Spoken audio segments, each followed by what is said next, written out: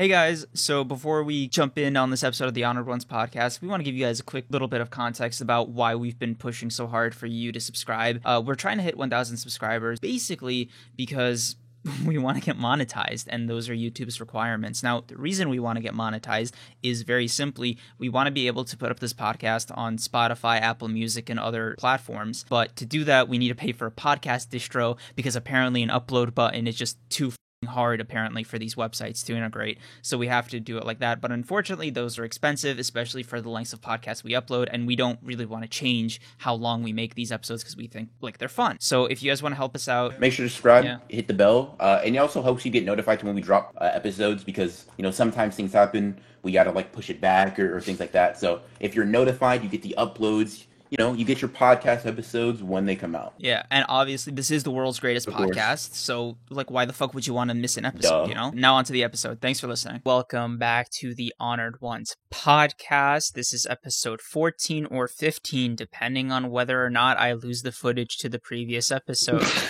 So, bro, it happens all the fucking time. We do it too much. We just don't. I don't know, bro. Like, I feel like as YouTubers, it's kind of embarrassing how many like videos or like episodes just don't show up on the channel.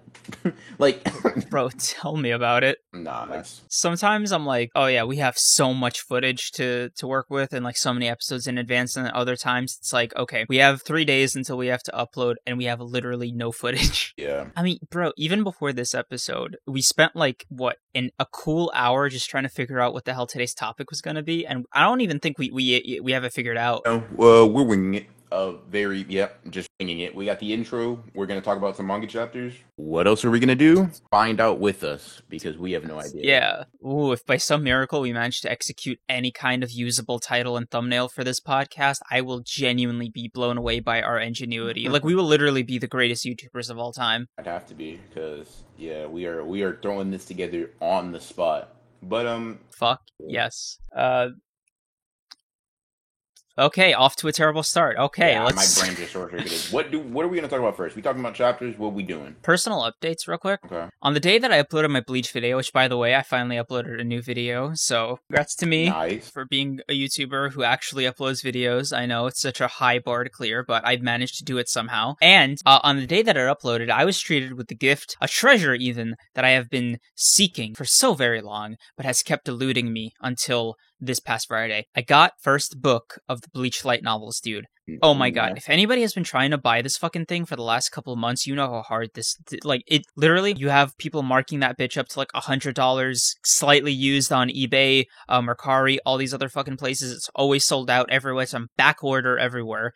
I somehow managed to get my hands on it in like a very, very, very, very thin window of availability on Amazon for like $6 over the MSRP, but I just did not give a shit because I was like, okay, I have never been this close to it ever before, so I just kind of bit the bullet on that. Okay. And I'm really happy. Yeah, I have a completed set now, so I'm going to get started on that as soon as possible. Nice. That's good to hear. Yeah, that's pretty good. So that's some good timing too. Speaking of, I don't know if you saw it, but I also started collecting JJK manga. I did see that, yeah. Finally, like, collecting something that isn't just One Punch Man, right? Yeah, I know, dude. I'm impressed with myself too. It's funny. I skipped Hunter x Hunter completely because my top 3 is One Punch Man, Hunter x Hunter, and JJK. Mm-hmm. So I just skipped Hunter x Hunter completely. I don't even hate Hunter x Hunter's manga or anything. It's just that, like, damn, dude, Togashi doesn't make me want to own his art. It was very interesting. I don't disagree, but like that's just because I don't like Hunter x Hunter enough to buy the volumes for it. The only volumes I would be buying is the ones from after the anime that just simply aren't animated. So it's like the only way to read that part of the story. That's like, also I think weird. Like, to me. Well, the fight between Hisoka and Crollo, like, I can't get a DVD of that or a fucking rip of that off a legal website or anything. Yeah, of course. Yeah, so obviously I'm only stuck with whatever is in the manga. Mm-hmm. Well, what's weird about that to me is the fact that, like, when you start buying volumes for a series, you don't, like, get the entire series. No, I only get what I can't watch. And like I guess I get the logic, but like, whoa, that's wild to me. Because like, okay, so like even for JJK, I have all the volumes. that have been released. I think it's up to 14, maybe 15. I'm not 100% sure. Yeah, I think 15 comes out in exactly 1 month on April 5th. Oh, nice. Okay. Yeah. So yeah, I'll probably be. In fact, I might need to pre-order that today. But anyways, I have like all the volumes that are out. With like other series that I've read from start to finish. I have all the volumes. Like I have, I don't like I have. Well, Bleach isn't really a good example. I only have 21 volumes just because I haven't decided to empty my pockets completely to get some more volumes of the manga. But usually I try to collect from start to finish. And from outside of you, that's kind of what I've seen to be the norm. I just never seen somebody like get like only the stuff that isn't animated. Because what are you gonna do when like JJK the Shibuya arc is animated? Well, obviously, it's more about like it's not animated now. Gotcha. You know what I mean? And it's not going to be animated. At least the volumes I bought, like the Sukuna versus Jogo fight, is I think volume 13 or 14's entire content. So that's not going to be animated until like well into season 2 in another year and a half ish. Fair. So, you know, it's by then I think it'll mentally be a write-off for me, and I'll have like mentally been like, okay, it's now reached its maximum value. It's paid for itself, and now I can just own this thing with a clear conscience. Gotcha. Feel that. Because look, at some point, possessions you own like stop being defined by the amount of money you spent on them. It just takes a long time depending on what the item is. Yeah, no, I get that. Yeah, I don't necessarily disagree. It would just drive me nuts to like only have like specific volumes out of the series. And then I did this purely for fun, which is going to contrast everything we just said about my philosophy for buying physical manga. But I got volume 80 of One Piece on a whim, just because it was like pretty cheap. I was like, okay, I don't know why this random volume out of One Piece's 100 is the one that's like the most on sale, but fuck it.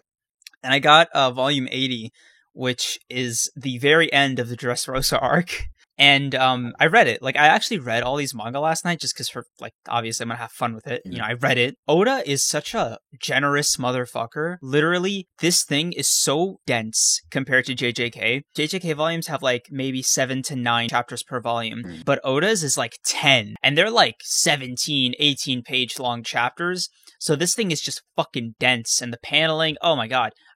I know. It's like you prefer the art or the writing, and I'm like, it's a nice combination of both. Like it's just I appreciate like that it like One Piece volumes miraculously still feel like the story's progressing. Hold on, how many arcs has taken place since Dressrosa? Oh my god, about 5 or 6. Okay. And how many? You know how many volumes he has out? Like 100 plus. Oh, he has exactly as of this moment right now 98 volumes released. Volume 100 is releasing, I think, this summer. Okay, that's pretty interesting. As for my own personal updates, things going on with me, I only really have one, and it's more of like a possibility than a definitive thing. But recently, I've been looking into getting like a camera so I could like do face cam stuff. I think. Tell me. I could get relatively creative with things that I could do with that. Like I feel like there's some funny or just cool ideas that I could implement. Like not to get too specific or anything, but I just feel like there are certain things that you can't necessarily do when it's just like a B-roll filled like voiceover type video that you can do with Broken Ronin reactions. I don't know about that. I mean, maybe for like streaming and stuff like that, it'll be useful. But outside of that, I'm just thinking. Oh, you want to stream? I would like to stream. In fact, I would stream if the times I was available weren't very like weird for people. So like, usually when I'm like open to like stream without any like really consequences or just stream freely, it's like in the middle of the day, which is like horrible time to stream. So I've kind of shied away from it just because like my schedule is somewhat inverse of most other people's. So it'd just be like not many people can show up, things like that. So but yeah, I mean streaming is something I think would be cool. I don't know. I don't necessarily have like definitive plans for it anytime soon or anything, but I think having a camera would lend to that. But I was more talking about just like videos and stuff like that. And seeing some like YouTubers, shout out Johnny Star, homie of mine. I've been seeing some of his videos. I really like his implementation of Facecam, so I've just been kind of like mulling the idea over, considering, if you will. But that's about it for me. Respect. Is there a particular big YouTuber, like style-wise, that you think has nailed it? Honestly, I guess H Bomber guy would probably be pretty close. I mean, he's he's primarily voiceover, no? Yeah, for sure. But I wouldn't necessarily be a primarily like on camera person either. I would just use it to like kind of spice up certain things of the video in ways that I might not be able to with just voiceover. So he's kind of like a somewhat like loose example of what I would be going for, if you will. Outside of that, not really. It'd be a lot of like me trying to figure it out on my own. We'll see though. It's not 100% sure thing. Been considering it for a few days now though, looking into like cameras and stuff like that. And I would probably make like a more official like yay or nay update in upcoming weeks, so you guys can stay tuned for that later. But as of right now, it's just something I'm considering, thinking about, mulling over, stuff like that. Curious what prompted it. Nothing really, just kind of a whim, just like I was like, damn, I could probably like, I thought of something, I was like, yeah, I could probably pull that off if I like recorded myself, or like it'd be like a little bit not different, I think is the right word. It's like it could be another differentiator between me and a lot of other indie tubers that I think could be like pretty creative and fun. No particular catalyst for it. I was just like, yeah, let me just mull over the idea. That's also a good write-off. Write-off, tax-wise? Yeah. No fucking way, you're already at that level? Amen. Hold on. I'm sorry. Excuse me? Can you please elaborate? Like, when you say write-off, are you speaking, like, literally on, like, a 1099 form when you do your taxes in April? Yeah, I mean, like, this is a business expense write-off, so... What? Dude, no fucking way. You're on that level already? What do you mean? What do you mean on that level? Well, I mean, I just feel like... No, like, you do that thing that YouTubers do when they get... when YouTube is, like, their main profession, and they're, like, their own LLC, etc.? Yeah, that's what I do. What?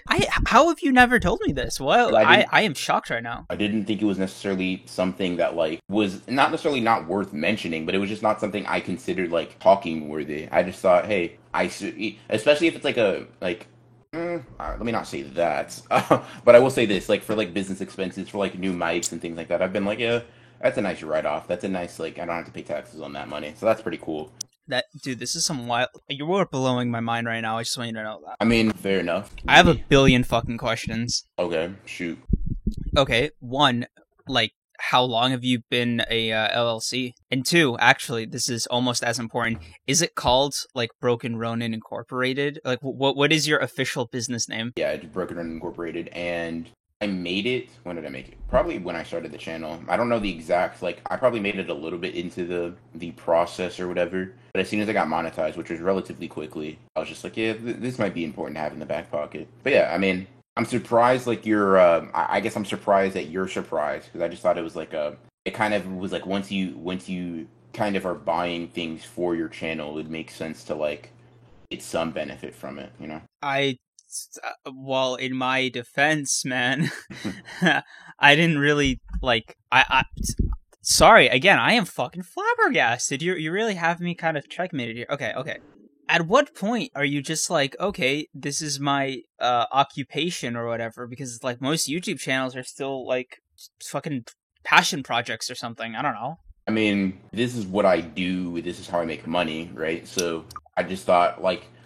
That's what I would consider it personally. Like, if this is what I do and this is, like, the main source of income, what else would it be besides, like, my quote-unquote career or job or whatever? That's the way I look at it. And I'm currently, knock on wood, in a position where I can do that. So, might as well take advantage of the perks of that. Have you, I guess? By what? Taken advantage? Like, have written stuff off before? Yeah. Yeah, whenever I buy something for YouTube, I write it off, yeah. Okay. Have you ever written off so much that you've technically reported a loss? No, I haven't done that, because that's super risky. Yeah, well, one, that's risky, and then two, I'm not spending enough money to, like, there's not anything I even need that would require me to do that. Like, even if I wanted to write off everything that I bought for YouTube... Yeah, I don't buy enough stuff for YouTube to, like, even get to that amount, if that makes sense. Curious why your first instinct is a camera, not, like, a new PC? Well, the PC hasn't really been an issue recently, because I got some 6 of RAM. Like, I let you know, right, that I was functioning on, like, 8 gigs of RAM or whatever. Yes, still amazing that you did anything with that much, but go on. Yeah, so right now I think I'm at... With the 6 of RAM I got, I think I'm at like 32 gigs. So my computer's really nice. Been fine like ignoring a minor hiccup or two, which is whatever. I think my computer has been like pretty good. There was like this really weird spot. For all those that don't know, I don't know if we've ever said this on the podcast, but there was this really weird time where like my computer was just breaking down and just like unable to really edit videos and things like that. It was determined to not let you do any work. Exactly, and it was just a pain in the ass. It was just very like hard to get work done, stuff like that. So I was considering getting a new PC, but one, I'm pretty sure PC parts are just like PCs in general are kind of like in an inflated like state right now. Like they're much more expensive than they would be normally, which is kind of the truth. Like a barrier to entry. And then two, if I tried the 6 of RAM just because it's a much cheaper alternative. If it works and it helps. If it doesn't, whatever. And it did work and it helped. So while I will, like, it's definitely something I need to get in the future, it's something I definitely was able to push off quite a bit with a relatively simple and inexpensive thing. You really broke my fucking ankles right here. How's the... Fuck. Bro, how do you... your astonishment at this is very like... So I'm gonna put it like this. The reason it's kind of like necessary is because like if I don't, taxes are like... I mean, taxes are already bad, right? Like nobody really likes taxes. Something to that effect, I think. Anyways, ignoring the business decisions of mine. Yeah, wow. We got hella sidetracked there. For honestly, only an interesting conversation for YouTubers. I don't even know how much of that fucking sequence I'm gonna leave in. Yeah. Because it's pretty dull. Like to the outside perspective, right? This is an anime podcast, and we're out here talking about taxes. Mm-hmm. Yep. Very very off brand. But speaking of that, do you want to get into the chapters? You want to start talking about those? Yeah, My Hero 1. Okay. Solid. It was pretty good. It was mostly just fighting, from what I remember. Yep. Really just Bakugo, Mirko, and a bunch of other people trying to like deal with Shigaraki. We're really just getting a lot of context as to like why Shigaraki isn't gonna bully them now. Yeah, honestly, I'm just excited what Horikoshi's been doing with Monoma. Yeah, like I don't know, he's just like Monoma's honestly been the MVP so far. 3 chapters in, you know, with all the quirks he's just cycling through. Mm-hmm. Like it is literally impossible for them to win without him, and I just think that's super. Some people have been saying though, Monoma being like so much of a focus is kind of like a death flag. What do you think about that? I would say he's already done what he needs to do, so even if he does die, it'll be just emotionally impactful enough, but not devastating. Okay. I think that him along with Aizawa are kind of like on the chopping block, at least in this particular encounter, because Shigaraki's like, I used to think you were so cool, Eraserhead, kind of like, I'm like, dude, like, if he just makes a beeline for him, oh no, please don't actually. I mean, I already kind of said last episode, bro. I just think Aizawa's on his way out of life. That'd be very sad. That'd be one of the more impactful deaths in the series, in my opinion, because Aizawa was super cool, and I think he's been like super integral to the plot and the characters, like mainly like Class 1A. I can only imagine if like Midnight's death like affected them. I mean, well, supposedly affected them a lot. How much someone like Aizawa dying could do. I wonder, honestly, though. This has me wondering, like, because of how much of a threat Shigaraki is, I honestly am wondering, like, how Horikoshi is going to go from, like, we're dealing with the strongest, most powerful villain of, like, basically ever. And then he's gonna... It really depends on how much damage Stars and Stripes did to his body. Well, I was going to say, how is he going to transition, like, in terms of, like, keeping the stakes high and, like, keeping us interested? How is he going to go from that to, like, versus Toga or versus, like, Dabi, which are still cool fights in their own right, but, like, in terms of just, like, what's at stake, I feel like they lack in comparison to Shigaraki. I mean, honestly, if I was to guess, just, like, a very quick inference upon my reading, it seems like they're going to do that thing where they just kind of go through all the mini-bosses while somebody else holds off the main boss until, like, the main hero gets there, and then it'll be, like, a final battle with, like, 5 characters. Gotcha. That's very possible. I am interested in seeing, like, my guess, well, there's a couple ways it can go down. He could go, and, like, show Mirko possibly getting folded, which I'm not sure I'm ready to see again. I like Mirko. I don't want to see her get folded again by Shigaraki. Or he might change perspectives to where, like, we see Deku and Uraraka versus Toga, or, like, Todoroki versus Dabi. Either way, I'm kind of here for it. The chapter is overall pretty good. Nothing like crazy, but I think it was like a fun chapter. Okay, so quick question for you: What would you rate this chapter? 8 out of 10, 7.5. Okay, yeah, that's pretty fair. Honestly, I've been having this problem with this week's chapters. Mm-hmm. They haven't been bad, but like they've just been straight action, and not for nothing, but like on a binge read, that's fucking cool. Mm-hmm. On a weekly read, it's fucking depressing. Yeah, I don't know. I mean, I feel that with MHA's chapter, but I feel like I really enjoyed JJK's. I was pretty gassed. Because let's talk about JJK's for a bit now. Because JJK's fights they're not quiet. Yeah.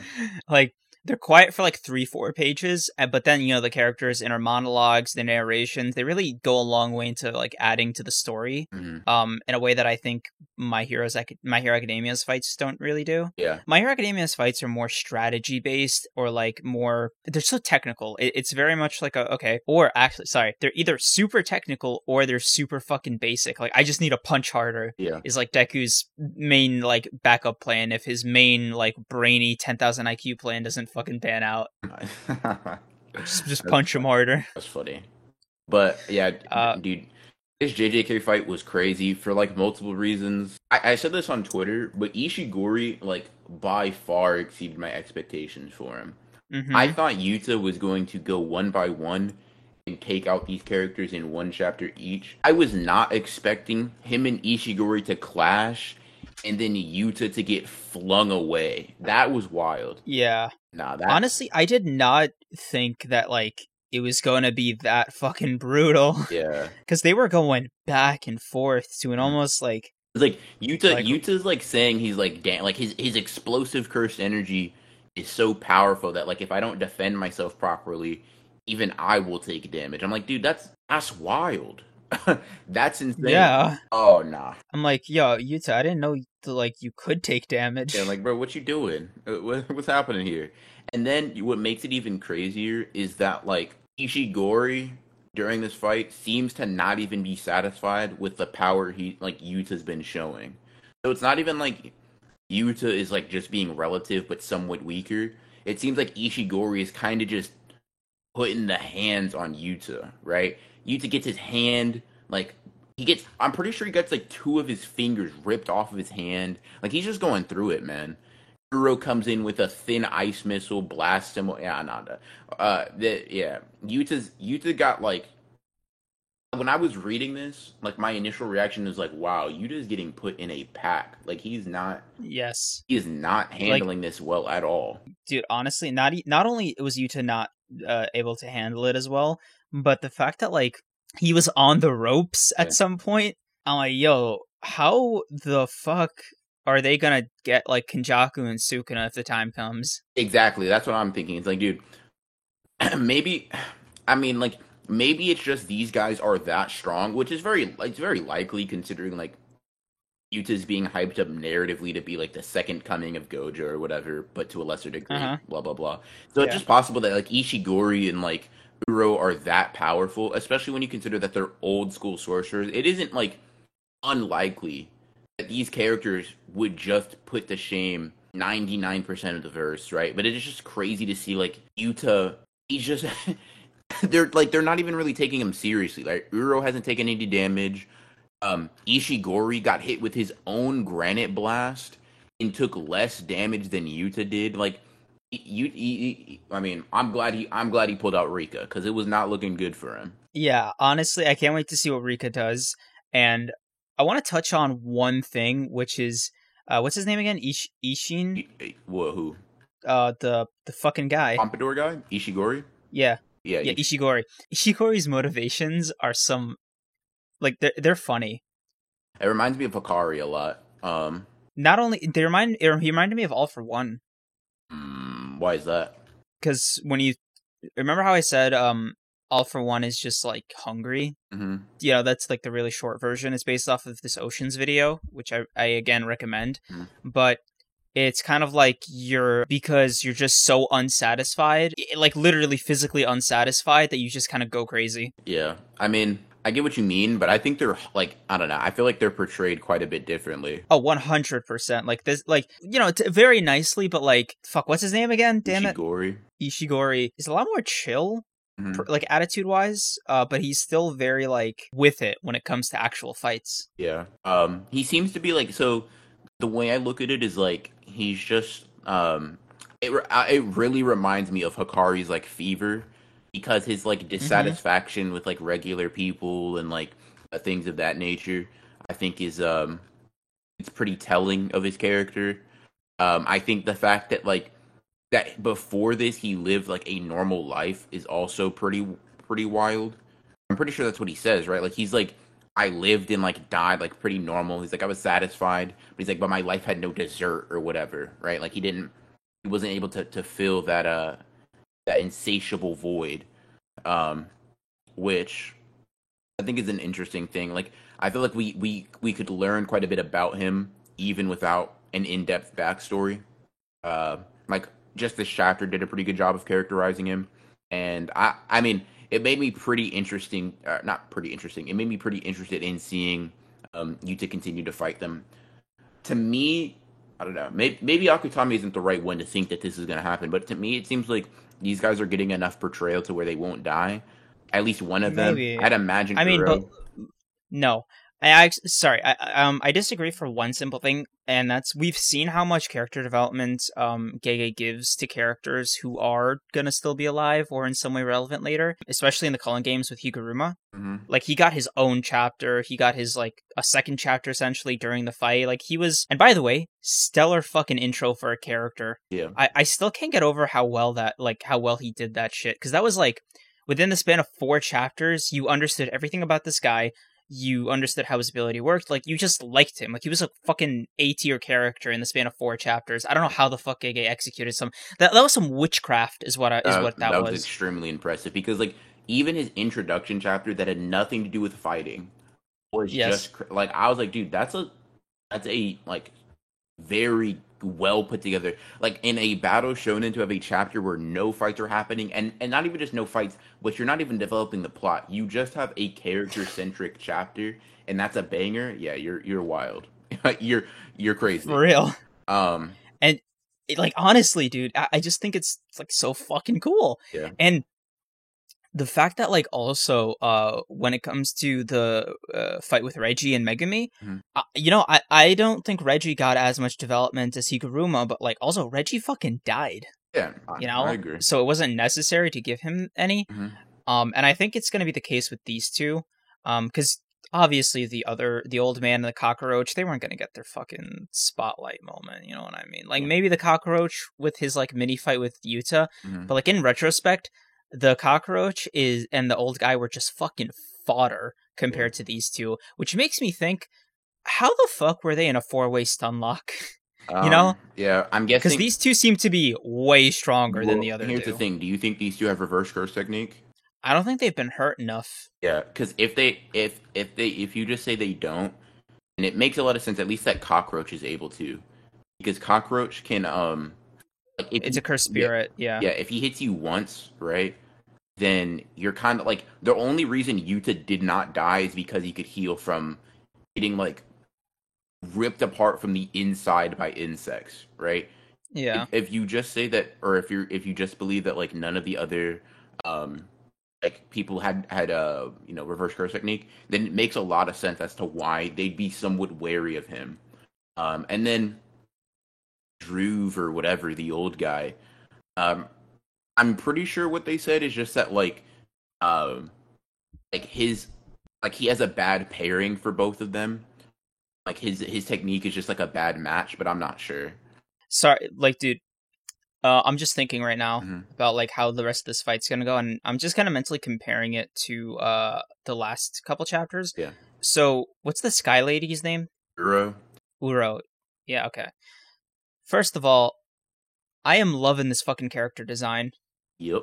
Like Uro's like because I can't wait to see Uro's character design animated because you know it's gonna be like fucking pretty Mhm. and fucking trippy. Yeah.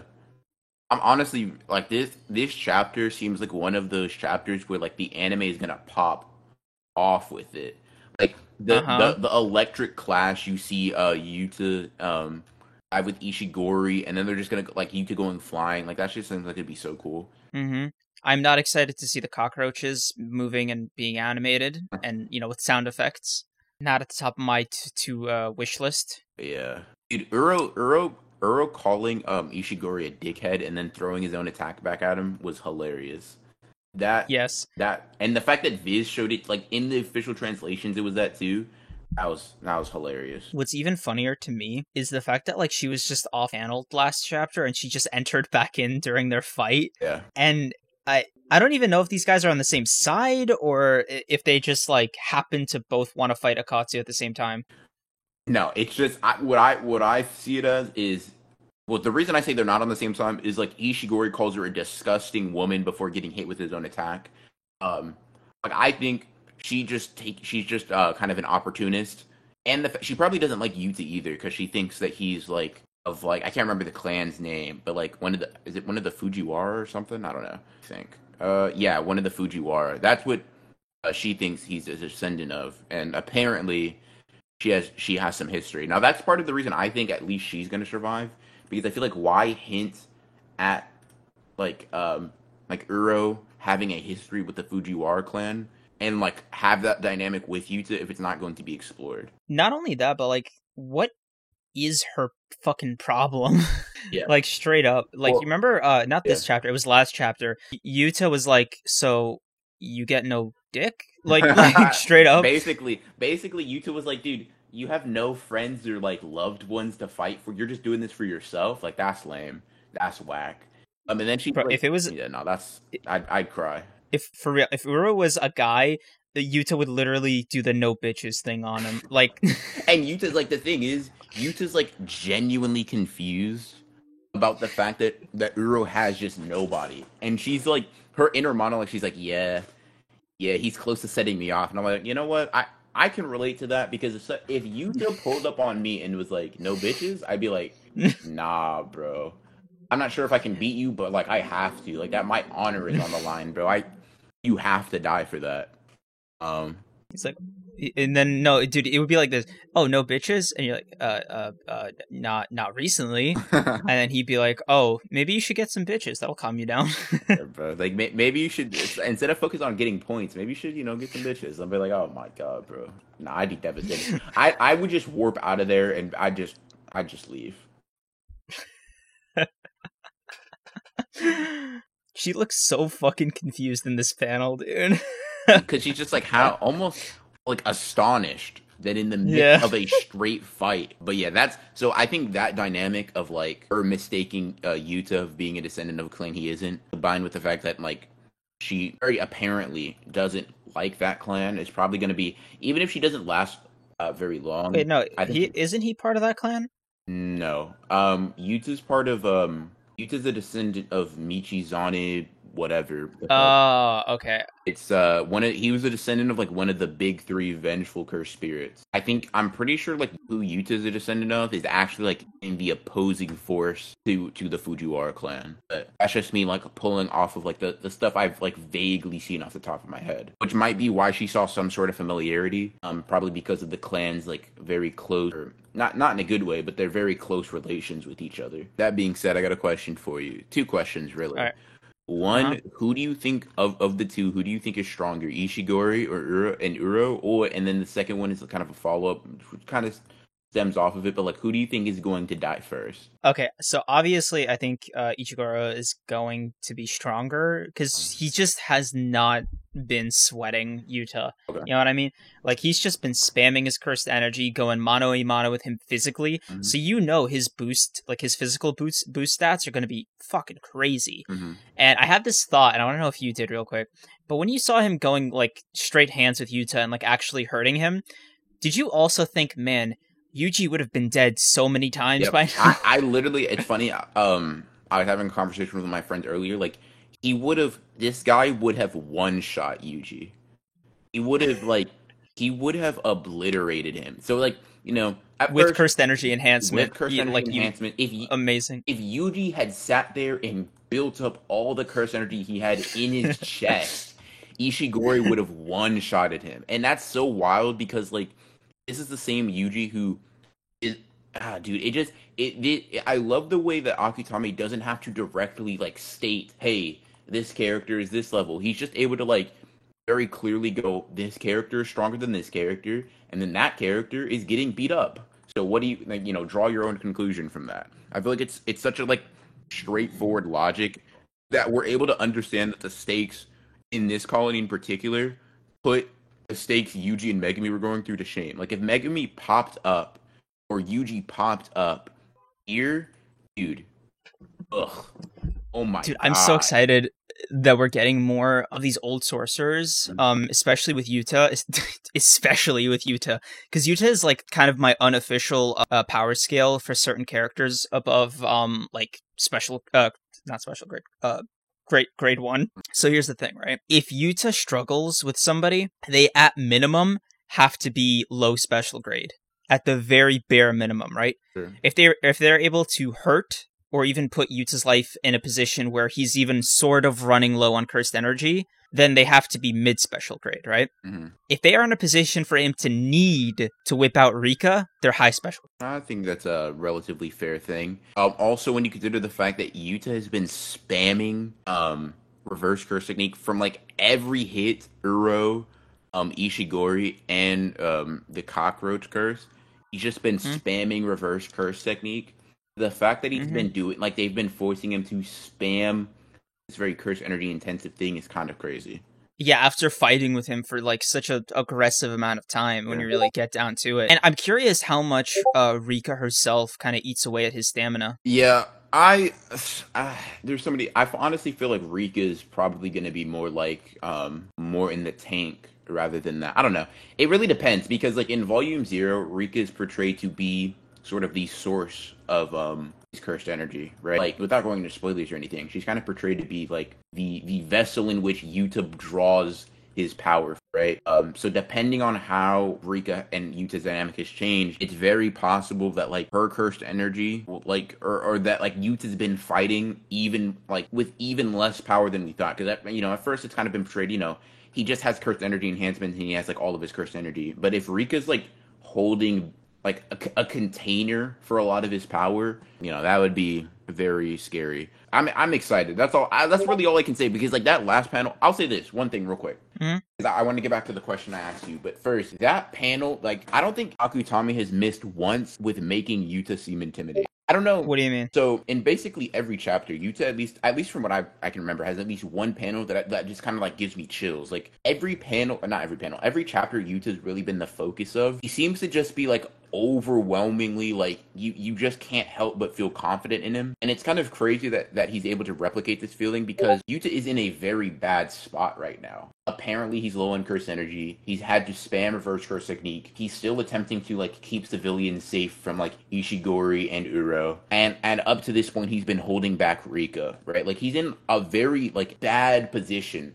in like a straight up confrontation. But I still haven't really doubted like that final page just like completely reassured me that Yuta has this in the bag, which I think is a very impressive thing to do when you consider this entire chapter has been showing Yuta's very real limitations as a fighter. You're gonna get mad at me. I'm gonna bring up an old argument now that we have a bit more context this is the first time, I think you just said this is the first time we've seen Yuta like try, post JJK 0, right? Yeah. Now that we have some context for roughly how strong special grade curse user is from the Hanen era, based off of Yuta as a power scale being a modern day special grade sorcerer, it makes me think there is even less of an argument for him to ever win against Sukuna. Full power Sukuna, sure. Current Sukuna at 15 fingers even. Current finger at 15 fingers doesn't scale anywhere to like Heian period sorcerers. He doesn't do anything to them. Ooh, okay.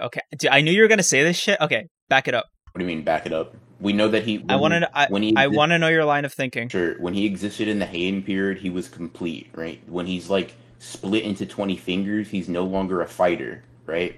So what I'm saying is, Sukuna's only dominant in the Heian period when he's at his full power. When he's at 15 fingers, right? He has no scaling.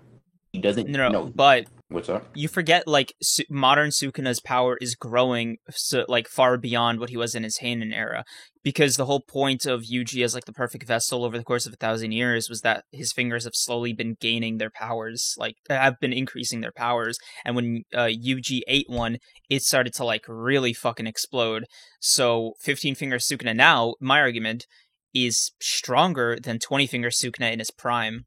And when Yuji eventually eats the remaining 5 fingers and becomes modern day 20-finger Sukuna, that guy's gonna be stronger than Gojo. Possible, but there's no reason to say that the increase is sizable enough to gap 5 fingers of strength. So it's just Sukuna vaguely is getting stronger and his fingers are resonating. We have no frame of reference. We don't even know if the increase is even strong. We actually do have a frame of reference. The frame of reference is the first finger bearer curse and the second finger bearer curse. That's roughly like jump in power. What sizable difference can we scale is between the two? They don't scale to each other. They have no direct line of like, oh, this character does this versus them, but then they're not able to, right? They have no, like, I get what you mean. We know that one is vaguely stronger, right? But like, that doesn't, that's what I'm harping on, right? We know that there is a strength increase, but the strength increase is so vague that like you can't really make a solid argument for him being able to gap like 5 fingers of strength. You can't even make a good argument for him being able to gap like a finger, right? Because we know that like when it comes to Sukuna, 1 finger can be the difference between like actual Sukuna and Yuji's body being able to like casually shit a special grade who literally only has 1 less finger, right? Sukuna does not struggle, he does not get tagged, whatever, right? But that 1 finger difference makes Sukuna so much more powerful that like he even doubts the validity of them even being within the same grade tier, right? So I just think the response I would have is just, sure, it gets vaguely stronger, but there's no reason to like there's no argument that you have for it even growing a finger in strength. Well, it's not just a finger that's remaining. No, what I'm saying is there's no argument for Sukuna's like power resonating and growing even is a sizable increase in like so what I'm saying is this, right? 15 finger Sukuna scales nowhere, right? At least in comparison to Heian Period Sorcerer so far, right? If your response is he's been getting stronger, my response is you don't know how much, and you can't say it's a sizable increase because there's no reason to say it is. You can say, hey, he's increasing daily or whatever. That increase can be minuscule, it could be ginormous. We have no frame of reference. So assuming either one is just kind of like, it's kind of a moot point. It's just he is getting stronger vaguely. Nice. So we know that like, he's vaguely getting stronger. That's cool. But we already know from Jogo that like, I mean, we know from several frames of reference, honestly, that like even a few fingers act as a very sizable increase to Sukuna's true power. So it's not even like we know like, okay, yeah, 5 fingers isn't that much. He wouldn't get that much stronger. No, we know that like a finger difference is the difference between you being on even ground or you just getting obliterated. So I just don't think. Well, okay. So going back to I'm not saying I agree. I'm just saying if we were to take your premise at face value, it doesn't change the gap between Sukuna and like most other characters who are not Gojo. Because we haven't seen Sukuna try. Like the closest we've ever come is with Maharaga, right? But when you like look at when you actually read the fight, Sukuna is having the time of his fucking life. You know what I mean? Like he is purely in it for the sake of like trying to figure this thing out for the fun of it, right? Like, so I agree with you. Let's use that argument then. Why can you then say Yuta? Like, why can you use that for Sukuna, but you're not willing to give that like charitable argument to Yuta, somebody who literally is holding back his most powerful ability so far? I'll tell you why. Because Sukuna, even at his most bare bones, refuses to take damage. Take damage from opponents that don't necessarily scale, sure. No, period. Because from the first time he was unlocked, like the exception was the only time he ever did take damage was when he first got resurrected, and the first guy he met was Gojo. Yeah, okay, so what I'm saying we'll call that the exception. But like the finger bearer afterwards, no damage. Jogo, no damage. He literally said if it hit, in regards to Jogo's big meteor attack. Sure. So it means he dodged it. With Megumi, he dodged every single thing Megumi was throwing at him. The only injuries he had were on Yuji's body that he inflicted, right? And the entire time he was dodging Megumi. Eat like Megumi, you know what I mean? Yeah, And Megumi's you can fodder argue, then, though. yeah, but you can also argue maybe that like initial strike from Maharaga that he instantly healed, by the way. But after that, he didn't take any more damage. Okay, so what's the point of that? He doesn't take damage from like the argument. No, my point, the argument I'm trying to make is that for him, damage taking is optional 95% of the time he's in conflicts. Meaning he either has the for Yuta. No, because even, like Yuta was like Loki, he was fighting for real against what, damn it, I have to start remembering the Ishigori, right? Sure. Like, and the cockroach guy. Like, if it was Sukuna, bro, you know the cockroach guy, like his teeth would have been nowhere close to Sukuna's body. I mean, you can say that all you want, and that's fine. I don't necessarily disagree, but like once again, there's no scaling reason to say this is the case. And if we're talking about like, okay, why do you think this character scales above, right? What I'm saying is, right, Sukuna, 15-fingered Sukuna, like only scaling is what he does versus Jogo and Maharaga. He doesn't scale to 20-finger as far as we know, right? And it's it logically is consistent that he shouldn't, right? And if we know that's the case, there's not much to go off on besides like very like vague narrative stuff for Yuta, right? And if you're saying, okay, but we haven't seen Sukuna go all out, therefore we can't be like, oh, he's definitively this strong. I just counter by saying you can make as many like arguments and excuses for Yuta or Sukuna as you want, but they're still both in a very similar position. They're soloing most of the verse, even while casual. However, when fighting stronger characters, they have to pull out stronger abilities because whether or not you want to like admit it, Sukuna required domain expansion in order to beat Maharaga, right? Even though domain expansion was overkill, he needed that in order to get to the point where he could just use the flame arrow, right? So it's not like Sukuna's like, so Sukuna is casually taking him on, but he still brought out the pinnacle of sorcery in order to do so. True, but comparatively, like from Sukuna's perspective, a domain expansion means less to him than it would like an average sorcerer who can also do a domain expansion. Like, I'm pretty sure when it comes to spamming domain expansions, just the idea of repeating them multiple times a day, Gojo is like the gold standard, right? But I think Sukuna's definitely in the tier that's closer to him than he is a person who can only do like a one per day kind of deal, because he's never like fatigued from doing it, right? And it's almost implied that he doesn't even really like, it's just another tool for him, not so much that like this is his ultimate move, but more like, because he uses it on a finger bearer curse. He did not need to do that shit. Sure, but like he did it purely out of spite. And when you say this is the pinnacle of jujitsu, like Sukuna's domain expansion is literally the pinnacle of domain expansions, right? Sure. So the fact that like you have to imagine there is such a high activation cost for Sukuna, like cursed energy amount wise, to do his domain expansion, that like it would make sense that it would be, like take a lot out of him. But the fact that it doesn't, I doubt that it has a higher activation cost, especially when you count the fact that like he literally doesn't even use a barrier for it. Yeah, no, but bringing it into raw reality is considered to be more intense. Why? It's better, but why is it like it's considered like a greater skill feat, but like why does it require more energy? Because you're imprinting your reality on top of like the already existing reality instead of creating your own pocket dimension. That's what all domain expansions do. Like No, but what you're doing is you're essentially creating a pocket dimension for your reality, right? Okay, he doesn't do that. So what I'm saying is, why do you think that imprinting his reality onto like, or imprinting his innate domain onto reality takes more energy? Because it's just a harder feat. It's more impressive, sure, but he's also literally not doing something that like Mahito and like other particularly like skillful sorcerers consider a difficult thing to do, which is make barrier techniques and like use them well. Like Mahito can't do it well, Megumi can't do it well. Gojo isn't even skilled enough to exclude people from his barrier. So like even for like very powerful and competent sorcerers, barrier techniques are something that is cumbersome to deal with. Now I'm not saying like obviously Sukuna's domains is like just outright stated to be better, but I'm saying like that's fine, it can be better, but why does it take more cursed energy? Reasonable assumption.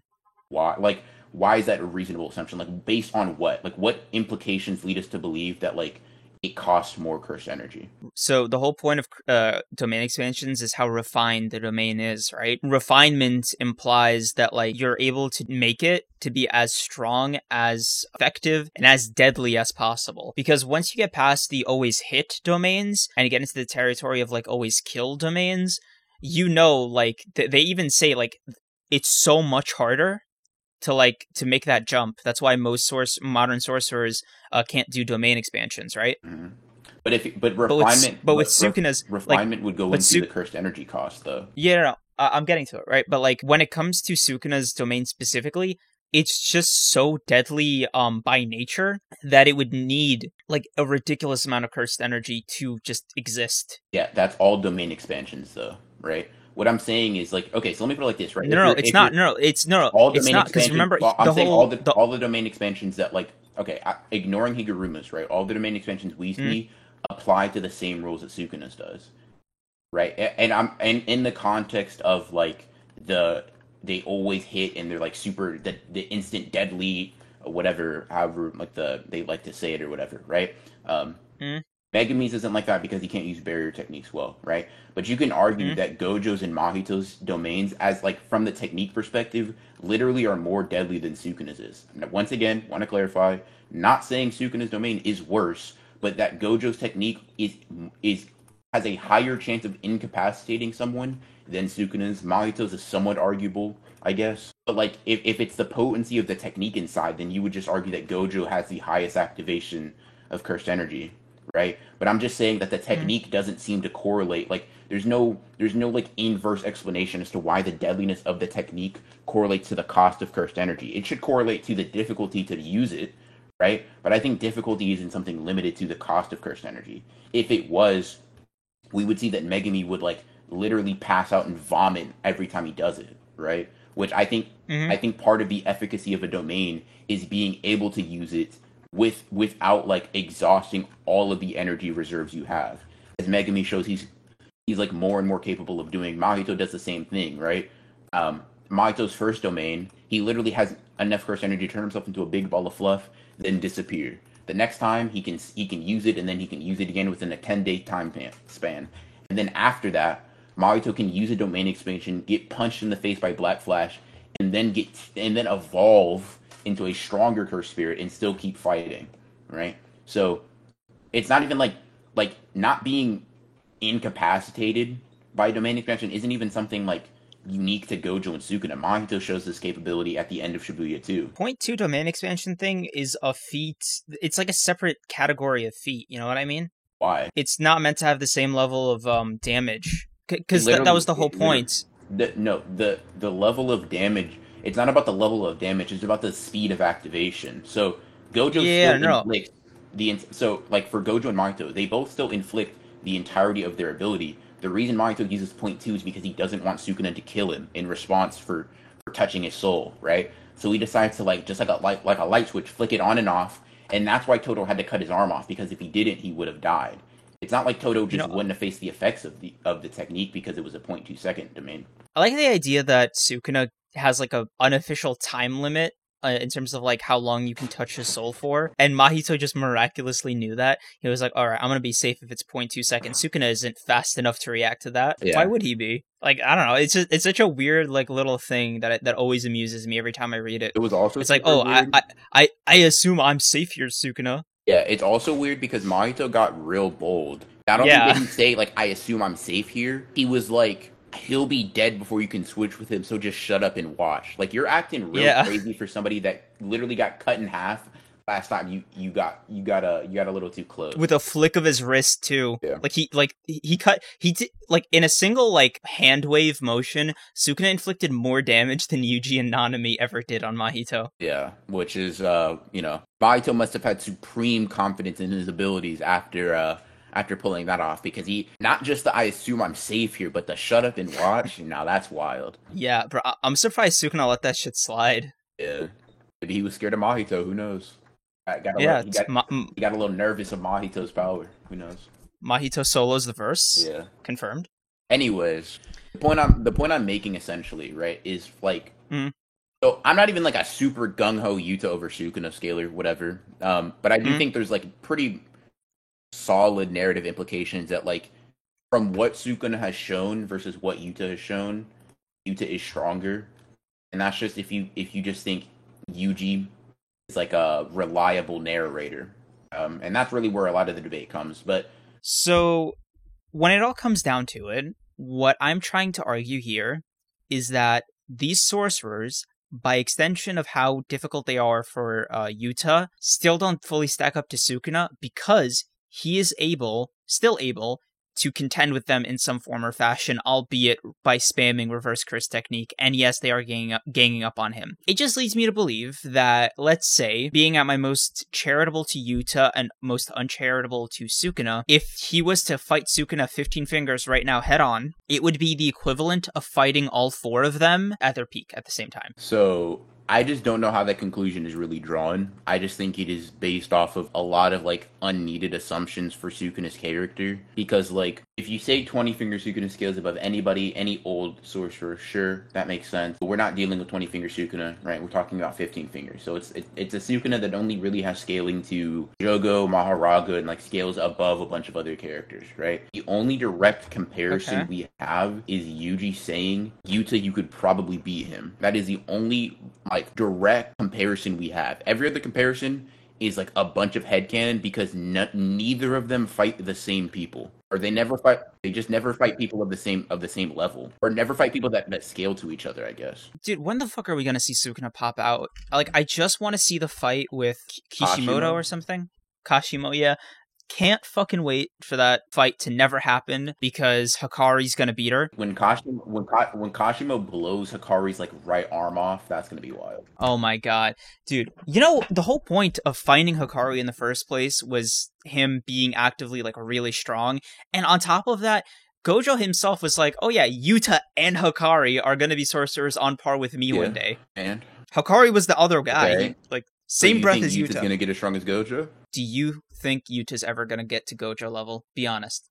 I don't know. I asked you. What's your answer? Fuck no. Okay, so why are we taking like his statement of Hikari seriously then? Bruh, that's my opinion. What about you? Yeah, I think Megumi, Yuji, and Yuta all gonna surpass Gojo. All gonna surpass the realm of special grade. My opinion. I can't tell if you're fucking with me or not. Especially Megumi, though. Like, he's who I really have a lot of my stocks in. I want to hear the argument for this. Gojo has complete awareness of his own capabilities. Gojo has raised Megumi since he was like 6 and trained him, and he knows the ins and outs of his technique. So if Gojo is saying that Megumi has the potential to surpass him, it should be true. And because he's mentioned that he has the potential to surpass him, I think it'd be a very strange writing choice to not capitalize on that potential. So at the bare minimum, right, it's pretty much undebatable that Megumi can surpass Gojo. The only thing you can like really have a debate on is like whether or not you think Akutami will show it by the end of the series. If you don't think he will, that's whatever. That's just like whether or not you think he'll decide to. But it's almost undebatable that like Megumi can surpass Gojo, right? That's not really up for like interpretation, right? The man himself, who should completely understand both Megumi and his own limitations the most, just says, "Hey, Yuji can surpass the realm of special grade, right? And then you have no less talent than Yuji. And because of that, you know, you should be able to surpass the realm of special grade, which Gojo himself resides in. And then if on top of that, like obviously he thinks Yuta and Hikari can pass him. No, getting into special grade is not the same as getting into He said surpass the level of special grade. Let me revise my question. Based off of no statements at all. Just going purely based off feats and reasonable speculation of progress. What do like Yuta, Yuji, and Megumi on the level of Gojo even look like ability-wise? Because I've made my argument about like what I think Megumi's like peak potential is to get on that level, and bro, we have this. I've told you my theory like a billion times. The level of like shit he would need to do to get to that level is unreal and probably improbable of ever happening. But assuming he can even do it, we know how strong he would be. But then the case for Yuji and because I'm just gonna quickly give you my take, right? For Yuji, it's just combining with Sukuna and getting all of his curse techniques. Like, that's the really basic version of that. And then we get to Yuta. And my thing with Yuta is, weirdly, I believe in him the least, because he's already had a year plus under his belt as a Jujutsu sorcerer. Yes, he's already, like, this crazy strong, but I think he's gonna hit a ceiling with his growth, in that if he doesn't copy something like the Limitless, or, like, another OP fucking technique, and also get a domain expansion, then I don't see how he's, like, getting to the level of Gojo, because the way I define Gojo level in JJK is literally, I do not struggle to win. I go there and I will win. I don't even think really Gojo does that for the entire verse, but... Oh, he most certainly does. No, because we've seen Gojo struggle before, like, even, you know, post-Toji, whatever. We've seen him, like, be forced to not be able to, like, instantly take out... No, that's a special circumstance. They had to plan around, like, him not instantly destroying all of them. Remember, he was like, oh, you have to hold him off for, like, 5 minutes or, like, 1 minute. I forgot the exact amount of time. They were fighting him for 20 minutes straight before Kenjaku shows up. Yeah, no. But the whole point was that they weren't fighting him for real, because he couldn't... Like, he was fighting with, like, essentially 2 hands tied behind his back because of how populated Shibuya was. And because, honestly, it's not so much that their power was the problem. It's just they were really unrelenting in being villains. Sure. It was more about provoking him than anything else. Like, it wasn't a fight. Because, like, dude... You can't debate the fact that, like, if they were to fight in, like, the countryside or something, and it was the same lineup, that fight would last 3 panels. Sure. Like, what do you want me to say to that? Like... But, like, the point I'm trying to say is, as far as the calling games are concerned, the combatants have, like, so much empty space, right? They don't have to worry about collateral damage for the most part, like, excluding the whole stadium full of people that Rika is protecting. But, like, Yuta is able to kind of comfortably fight these opponents in a way that just Gojo isn't or wasn't able to in Shibuya with the train station. Okay. I mean... And the fact that he's still getting folded this much is a little alarming. I mean, Gojo has failed to kill people. Gojo, for example, used purple on Hanami, failed to kill him, right? In a wide open space, he wasn't encumbered, failed to kill Hanami, right? I'm not saying he couldn't have... I mean, it wasn't... He lacked the possibility to... But Hanami survived Gojo's strongest attack, right? Whatever you want to decide, like, whatever you want to think of that, take what you will. But Gojo has admitted himself that, like, he's failed to kill Hanami on 2 occasions, and he failed to kill Jogo on 2 occasions, right? Now, obviously there are extenuating circumstances, but similar extenuating circumstances apply to Yuta, right? Such as not having his most powerful ability, being Rika, and attempting to hold back reverse curse technique in order to keep his opponents in the dark, which made him take damage against Kuru, whatever the fuck, cockroach curse, right? When he could have very easily killed it with the first katana slash if he just imbued it with positive curse energy, right? I mean, a lot of the things that's been happening to him are just kind of like self-inflicted, like chains he's binding himself to for the sake of like his own morality or like the sake of like his own ideals and stuff like that. And obviously, those are self-inflicted or whatever, but like saying, oh yeah, Yuta's struggling is like, yeah, that's true. But I mean, he's struggling with restrictions the same way Gojo struggled with restrictions. So all I'm saying is this, right? If the argument is like Gojo level is just not struggling against anybody, I don't know why it's like very hard to believe that Yuta won't, especially if you think that Megumi has the possibility to. Because Megumi hasn't even shown any signs of plateauing yet, and he's been a sorcerer, or at least in sorcerer training, for like several times longer than Yuta has, right? So if anything, if you wanted to make that argument, if you think Megumi can still grow and like potentially get into that realm, then Yuta like definitely should, because he's done more with less. Maybe, but at the same time, I'm not willing to disparage the position that Yuta's in right now, right? The only beef I have is just simply that I haven't seen him live up to the whole second only to Gojo thing, but I want to, right? Like, I just want to see Yuta wash. I mean, I don't know. I don't see, like, how he's failed to do so far. Because... like, Gojo is not washing people when you tie arms behind, like you tie his hands behind his back or whatever. Obviously being metaphorical here, but he couldn't wash Jogo and Hanami when he was forced to like fight against them with domain amplification, right? He couldn't kill Hanami, or didn't kill Hanami with purple.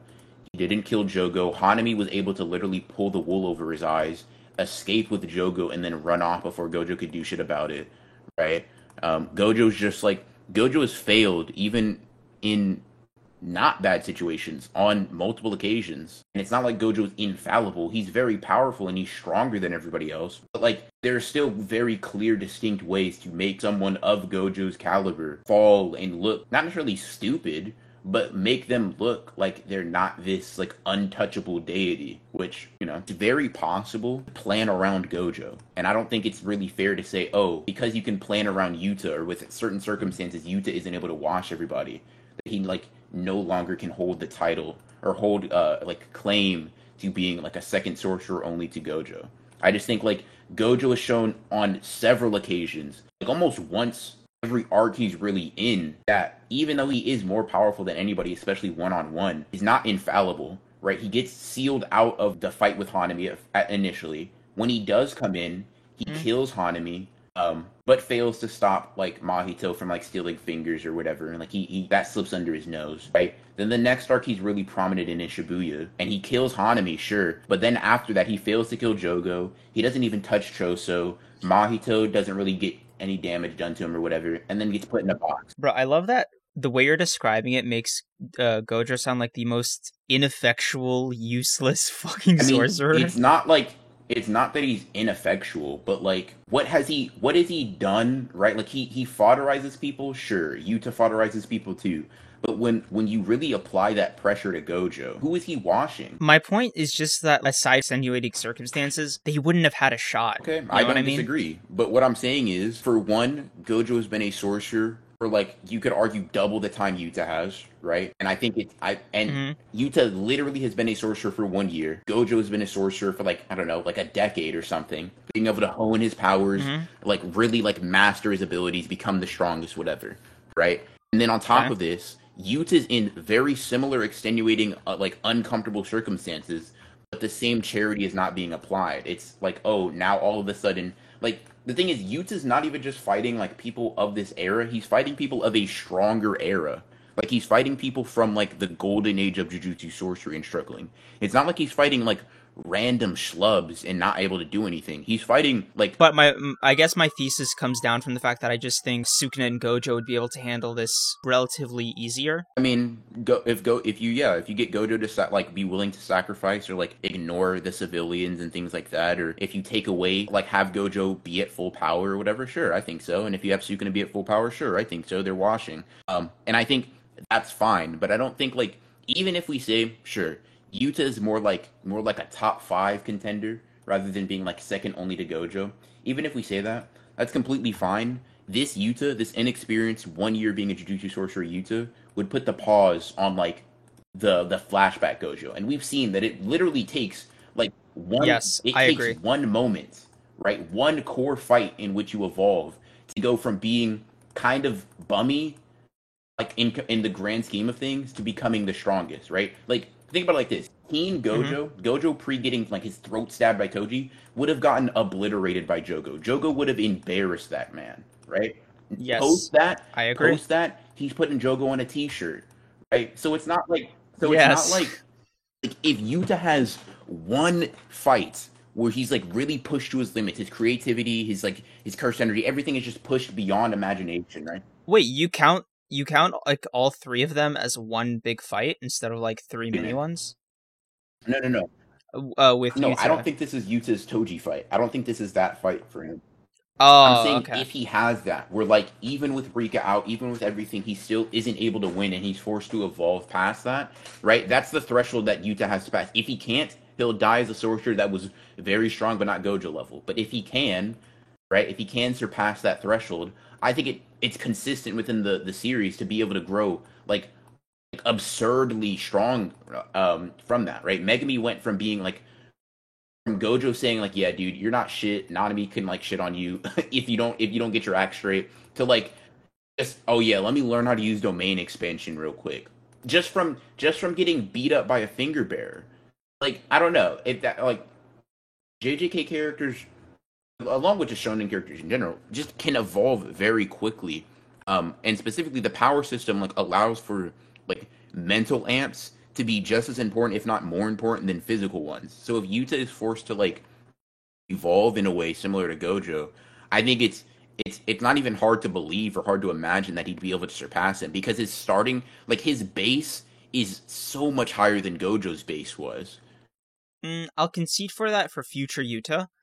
In terms of current Yuta and like as the hierarchy stands at the moment, like at this current moment in time, I still say Yuta has a little bit ways to go before getting to like, top 3 categories. But I think that's an experience thing, not a power thing for him, if that's any consolation. Yeah, I mean, I guess I don't necessarily disagree. Like, it kind of depends on what you think the second only to Gojo statement means. If you think it means all sorcerers ever, fuck no. But no, I think it just means current sorcerers. Because I count like people alive. Yeah, and current registered sorcerers too. Like not even because like a lot of people forget that curse users refer to anybody who can use cursed energy that isn't an official jujutsu sorcerer and isn't a cursed spirit. So the jujutsu higher ups don't count anybody who isn't like an official jujutsu sorcerer as like a person. Yeah, exactly. So I just think Yuta is like he has no like reason to be particularly strong against Heian period sorcerers because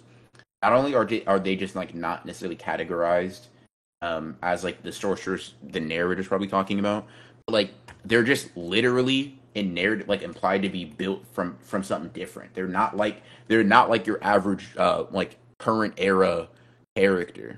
So that's my perspective. I can see that. My perspective is just if you take Gojo's, I mean, let's say you take Gojo's word, that in and of itself just kind of is like, to me, a very simple beeline to being, they can surpass him.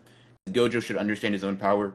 Excuse me. Wow. And as their teacher, he should be able to understand the power of his students, especially when coupled with the 6 eyes. I don't know why he wouldn't be able to. Even if you remove that, and you just say, one fight can literally take a character from being like high first grade sorcerer level to like the pinnacle of special grade that's almost unrivaled. I don't see why other characters can't. Like other characters that are like determined to be strong can't do that as well. This podcast episode can either age very well for me, or I can be made to look like a fool. Hopefully. Dude, that's the case for all our JJK podcasts, which this seems like it's going to be another one. Fuck it, dude. Yeah, we'll see. Bro, someday we're either going to have enough shit to talk about IRL or some other way that isn't just JJK related for the sake of this podcast, but like... That day is not today. Damn. Yeah, that day is not today. Closing thoughts. Sukuna has caught more bodies. Like his ratio is way better than... Like Gojo, I think his peak is like killing Hanami in terms of like victories in combat. And for Sukuna, he killed Jogo, killed Maharaga, depending on what verbiage you want to use for that fight. But I'm saying kill. If you want to count the population of Shibuya... Yikes. Yeah. So, I don't know. I really think it is a circumstance thing with Gojo. Morals off, Sukuna level, like, of not giving a shit, then I definitely think they're basically walking in as, like, gods. Sure. I don't necessarily disagree. And it's gonna be mad funny to see Sukuna come back. It's gonna recontextualize how we see Sukuna as a presence in the JJK landscape. Because the Heian sorcerers are, like, it. Yeah. You know what I mean? Like, they are definitively the strongest, like, period to ever fucking use cursed energy. So it's gonna be really fucking funny when Sukuna eventually comes out, and he's gonna be Natural Calamity Part 2, Electric Boogaloo. Just imagine, like, you have, I don't know, some really strong Heian period sorcerer just dogging on our entire cast, and then Sukuna just pops out and he's like, I see that I have to leave now. I see that I'm not welcome here anymore, because I'm not fighting the Ryomen Sukuna. Yeah. Dude, because when you think about it, the Ice Lady, forgot her name, Urame? Oh, yeah, Urame, yeah. Yeah. I have a feeling that, like, if she wasn't, like, explicitly shown to be Sukuna's servant or whatever, we would have seen her be, like, another Cullen Games player from the Heian era. Because she's, like, an old age sorcerer, like, obviously. But, like, super fucking hilarious to think about in the grand scheme of things. Like, she's a subordinate. Yeah, I mean, they're very, or, like, Urame was even, like, I mean, I guess we don't know, like, a very solid thing for Urame, but, like, I mean, she reacts to piercing blood, and then she heals herself, like... She tanked it, Yeah, she's at least in that, like, that Choso probably level. That's pretty, and she could have, like, wasn't she about to, like, kill Yuji and, like, everybody with him with, like, one casual, like, ice technique? Yeah, that was kind of wild. Yeah, and I'm presuming Kenjaku's even stronger. Kenjaku's so weird. Like, So what if the next time we see Kenjaku, it would just be crazy. Now, he probably needs to stay in Geto's body though for like the curse spirit manipulation of Tengen. But I don't know. Either way, I'm interested. I'm interested in like how that works. Like, will he be like limited to the physicality of Geto? But like he'll just have like an abundance of techniques and things like that. Because that's another thing. He literally can go around killing cursed spirits with super strong techniques using Uzumaki, and then he just now has multiple abilities. He's walking around with Idol Transfiguration and God knows what other ability. Kenjaku has the potential to be like a very, very amazing second villain, because I'm counting Mahito and the Disaster Curses collectively as the first villain of JJK, like major villains. Then Kenjaku's number 2, and then I think Sukuna is just going to be the finale. Depending on like if you believe in the evil Tengen theory. I haven't really been thinking about Tengen all that much, honestly. So I know that when Tengen is revealed to be fucking, I don't know, Tengen's gonna be putting the work on fucking Choso and Yuki. He just fucking Tengen. Yeah, he is bodying a fucking grade 1 and special grade sorcerer. I mean, just he like did that. say he has the strongest barrier techniques in the verse. What if that means he has the strongest domain expansion? Let's talk about it.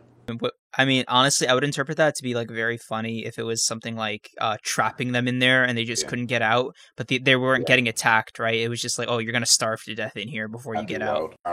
Honestly, it's been so long since we've gotten an update on the overall narrative of the Culling games. Aside from the fights, that I'm curious if you think this is going to be the last, like next week's chapter is going to be the last one of this Yuta fight, and it's going to be a 4-parter, or if Gege is going to take it all the way. Because Gege's not been one to overstay his welcome when it comes to things dragging on.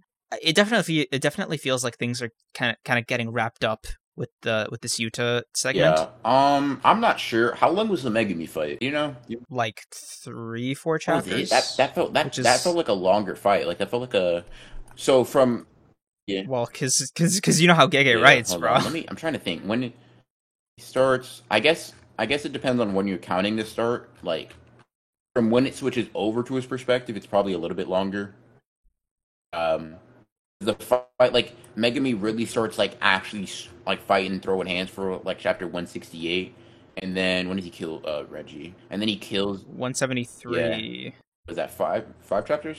I could see the Yuta fight going on that long. I could see it maybe another chapter or two. Like one to establish like, oh yeah, he just fodderized, like Rika pulls out, and I imagine this would probably be.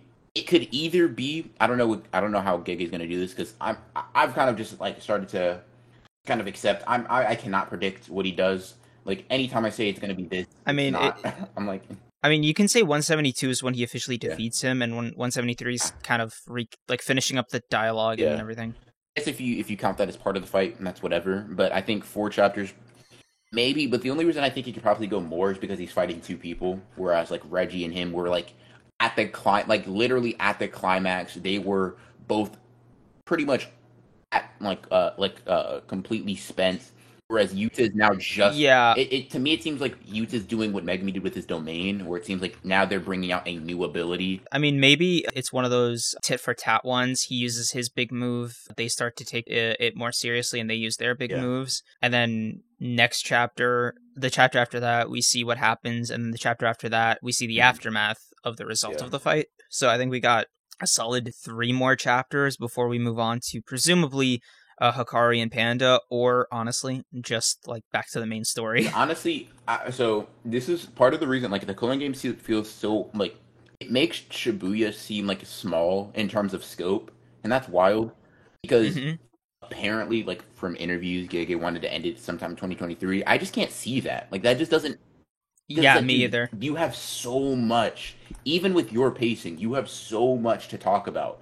So much to go over. Why is Kenjaku this way? Where the fuck is Sukuna? What's happening with Yuta? Like, what are we gonna do with Yuta? Where's Hikari at? Like, all this different stuff. All these different, like, characters and threads. Like, even Higuruma is someone I feel like we might see more of later down the line. I don't know. There's just a lot of stuff. Yeah, the pacing is going to have to pop, like, the fuck off for Gege to finish, let's say, part 1 of the Culling games before 200 chapters.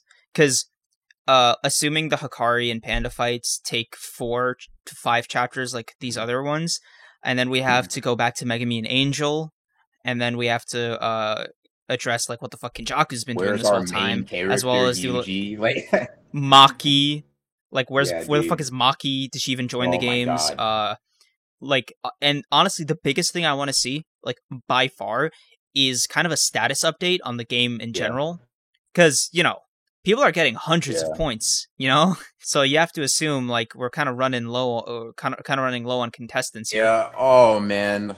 I'm unbelievably like when we were talking about that. I'm just thinking about like the prospect of like team fights, and God, am I so excited to see like I don't even honestly I'm not even sure it matters who Gege pairs them up with, because there's so many just like dude, if Yuji and Maki pair up against somebody, God bless their soul. Oof. I want to see there's if Yuji can even perceive Maki, let alone team up with her and not slow her down, I will be more not only than will impressed. I be impressed, dude. Oh, imagine they jump somebody the same way Nanami and him did Mahito. Oh my God. Ugh. That'd be dude, that'd be disgusting. Menace activity. That's an execution. Oh, I don't know. Have we seen like a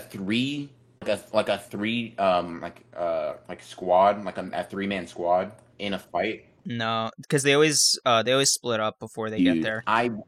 It's always max 2. No, I don't know if you're on the Nobara is still alive train, but if she is, right? I have no opinion on Nobara's status, weirdly enough. I've like avoided thinking about it or talking about it, not because I don't care, but because as nicely and as respectfully to Nobara's character, because I think she's a stellar, fucking amazingly written character, they seem to be getting just fine without her, and her presence being there will not make their situation any less difficult. I don't know. I think so. Yeah, I mean, it depends. I think she's getting an amp or something when she comes back. That's the only reason she would come back. If she's not, she's literally going to die again. She doesn't scale to, at least, like, pre getting, like, slapped up by Mahito. She wasn't even a first-grade sorcerer. Like, Nanami kept her out of a fight because of the lack of her ability, which is whatever. She does kind of show off a little bit against Mahito, but, I mean, really, if she shows up at the same strength, she's in grave danger.